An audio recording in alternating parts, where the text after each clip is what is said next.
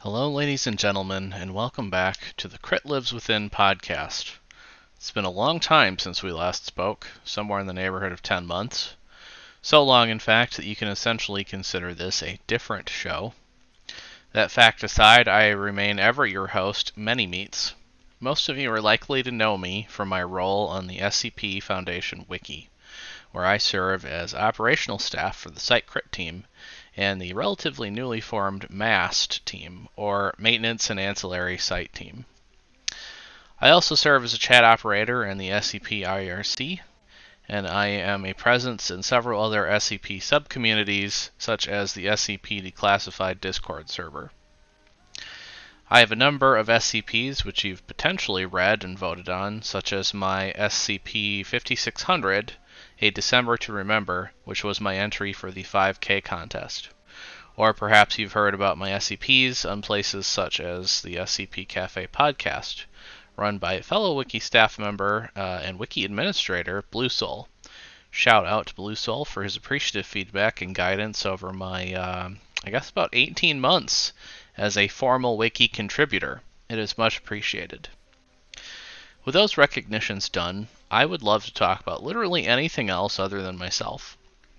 This was the only time I planned to do an introduction like that. Originally, this podcast was intended to be a short, critical look at one piece at a time.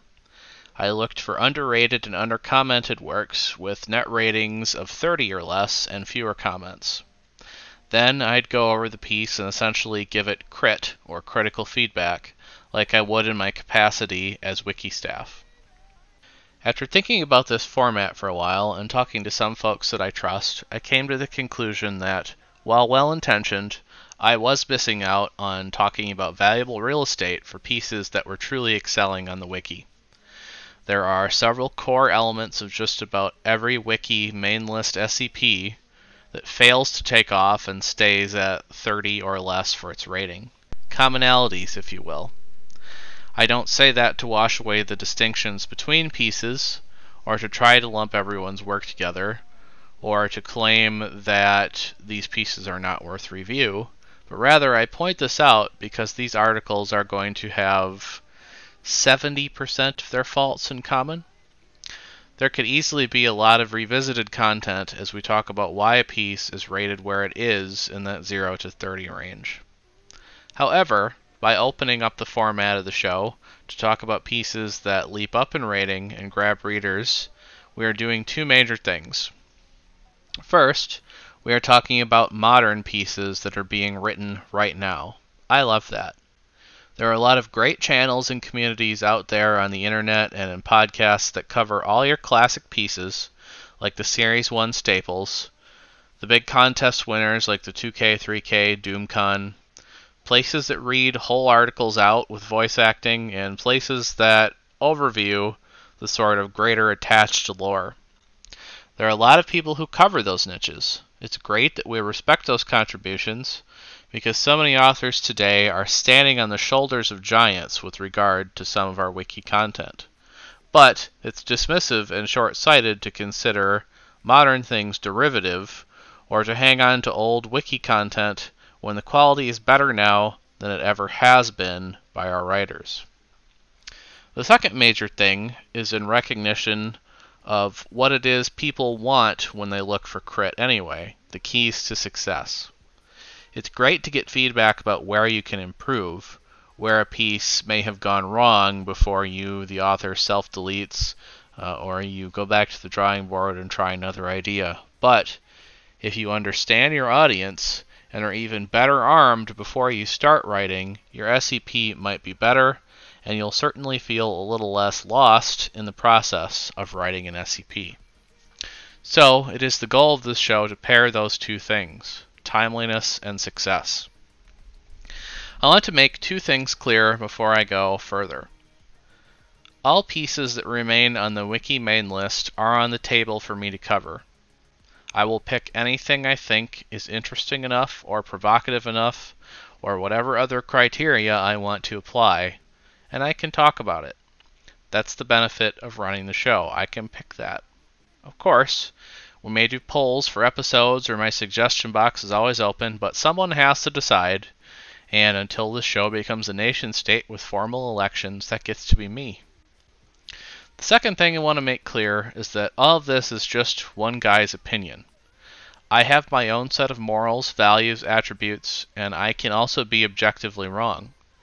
I have to attempt to interpret authorial intent and also parse my point as a show host, a reader, a fellow author, and as site staff. That's a lot of hats to wear. Having said that, I am an open book, and I hope this show can be too. We can discuss anything relevant to the process, to the community, and so on.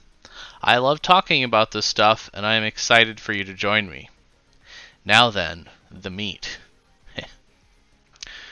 Our very first relaunch piece is SCP-5430. This piece is titled A Snake Wearing 48 Sneakers. It was written by A Random Day, sometimes just known as ARD, and uploaded to the main list on June the 9th, 2020.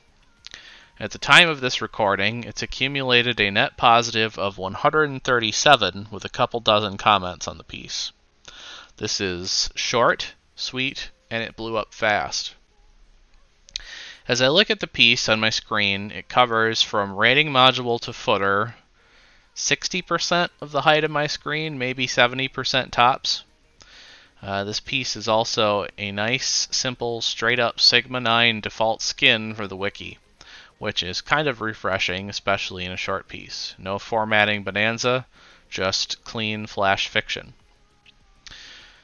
The object class is safe, and what that does is try to set our expectations at least a little. This is your earliest indicator if an article is going to try and screw with you in an unconventional way or not. There are two kinds of tricks, literal and figurative. A literal trick would be a kind of a conventional plot twist. It turns out it was the butler that killed the rich oil tycoon and not his estranged son. That's a literal twist. A fact turning into a different kind of payoff. A figurative trick in this context is going to be a manipulation of technique or format or something else more subtle that winds up being relevant later on. This article isn't trying to trick you, so I can't really get into this any more deeply right now, but it is a thing that I am sure will come up as the show progresses and covers more topics. Safe is one of our classic object classes. A safe object is one that, once contained, has a fairly low cost of containment. And what I mean by that is we don't have to do very much to keep it contained. There's no massive support system and highly complex safeguards here. The procedures created by the author state that 5430 lives on the grounds of Area 12 and wears an electric fence collar. This critter has subdermal trackers to help us keep tabs on it. We combine this with its non-hostile demeanor, and this makes for a safe object. It's just living life, staying quiet in Area 12. There's an inclusion here that it has feet, 5430 that is, and these feet are intended for dry, sandy terrain, so we need to fit them with protective footwear. If we combine this with the name of the article, we have our first major clue about what is to come. This is subtle. This is good. I'm smirking as I read this, and I hope you are too. We end our conprox on that note, and we move on to the description. An eastern garter snake that is almost 7 meters long, 6.7 precisely per the author's distinction. Now, I live in an area with garter snakes. I've grown up around them. They're very common in North America, and most of you have probably seen one or live in an area where they're common as well. They are not 7 meters long. Half a meter, maybe, when fully adult. Some big boys can be 1 to 1.5 meters tops. So this is a lot of snake. And our author here doesn't mention weight. I don't know if that's deliberate or not on the part of A Random Day, but I can tell you that not mentioning it leaves my mind free to imagine a couple major options. The snake could be normal size, like a 1 meter long garter, but just kind of stretched out to 7 meters. Or it could be scaled up, like someone took a magnifying tool and it's 7 times the length and width of a normal one. I don't know, and that's okay, because the mental wrestling I'm doing saves the author some work here. You don't have to kill your reader with details. The human mind will do plenty of lifting on its own. The 6.7 meter snake also has 48 legs, which are from a blue-tongued lizard. These legs have been thaumatically grafted on. Thaumic here in this context is interchangeable with magic. Thaumaturgy is a kind of formalized, semi or wholly ritualized magic. Alchemy is a kind of thaumaturgy. Blood magic is a kind of thaumaturgy. It's a very big and very expansive term that is kind of a catch-all for magical shit, and that's okay. Beyond that, this is a normal snake. Aside from having legs, and aside from being atypically big, it doesn't do anything else that isn't snaky. It eats a lot, but it has a normal snake's diet, and it's just a snake. We combine this with the information that we were given during the Conprox, and we can see why the author has labeled this as safe. It's a simple anomaly, and that's okay. Here, the description transitions to a discovery and recovery log, although there's no formal break. We found this snake in New York City's Central Park. Central Park is very large, bigger than some small towns, in fact. There was a hysteria and sightings reported of a, quote, massive centipede-like lizard, end quote. An MTF is sent, Lambda 12, aka pest control, and we find the snake chasing rabbits inside the park. We apprehend it, and we restrain it. It is really just that easy. Obviously, the article doesn't end here, because if it did, this would probably be voted off the site. During restraint of the snake, a fellow by the name of Jared McBraddock accosts the MTF. He is an unlicensed, unregistered, and untrained thaumaturge, which immediately tells you that the author has placed this article in a setting which includes registered thaumaturges, so that's a nice touch. Possibly, although not specifically, a canon like the Broken Masquerade, where we no longer have a veil, and some secrets, like the fact thaumaturgy exists, might be out in the open. Of course, the author could have had some kind of private registration in mind, too. It doesn't really matter. McBraddock attempts to control the snake and force it to attack the MTF, but it doesn't or it can't. How McBraddock tries to control it is unclear, but we can imagine command words or just barking orders or something. This is one part of the article that I think could do with more substance. Probably only a couple of words or a sentence tops. It isn't really a red flag, but it's one of the few structured criticisms I can leave the main body of work. The anomaly ignores McBraddock, and we tackle him and bring him in. A background check revealed that McBraddock has had a couple of bad weeks. He broke into Central Park Zoo, into their tropic zone, and he was arrested and got out on bail. We checked his apartment, and we found evidence that he'd been trying to fuse commercial snakes and lizard pets with each other, practicing grafting the lizard legs onto the snake bodies, and then selling these as pets. He was also buying lots of tiny sneakers so he could outfit them. He was doing this for almost a full year before whatever event happened that caused him to break into the Central Park Zoo. We put an MTF on the case of trying to find the pets. We mind-wiped McBraddock with some agnostics, and that's it. McBraddock has been effectively neutralized as a threat. There is a late addendum which tells us that the snake, that is to say SCP-5430, responds positively to music. This little dude vibes and dances when he can hear the attending physician's MP3 player. Having noticed this, we set up speakers to play music for him at a low volume near his nesting site for a little extra exercise during his basking hours. End of article. So this isn't destroying the world. We ultimately have a New York City snake wearing Timbs, just ignoring this douchebag thaumaturge and living his best life. He's chasing rabbits, he's dancing, he's basking in the sun, having a great time. This snake isn't evil, it's just a snake. There's no mimetic effects, although the concept here is certainly memeable in and of itself. The strength of this article is in its direct and simple message. It's a thing that can just make you happy to read, and it fits the format and context of the Foundation. The topics that it deals with are serious enough to avoid conflating this article with a -J or a joke. There are 30 comments right now as of the time I'm recording this. Not all of the comments are positive, but many are. One user, Jacob Conwell, said, quote, "Short, sweet, and equal parts what the fuck and cute. While there are times that a robust narrative and characters are required, this is not it." End quote. Now, for the most part, I agree with this sentiment. This article has a very short period of time where I would tolerate it before it overstays its welcome and becomes tedious. We stay well away from that threshold. We dive right into simple action with a simple premise, and then we get right out. There's a potentially greater implication here in all of this in the narrative.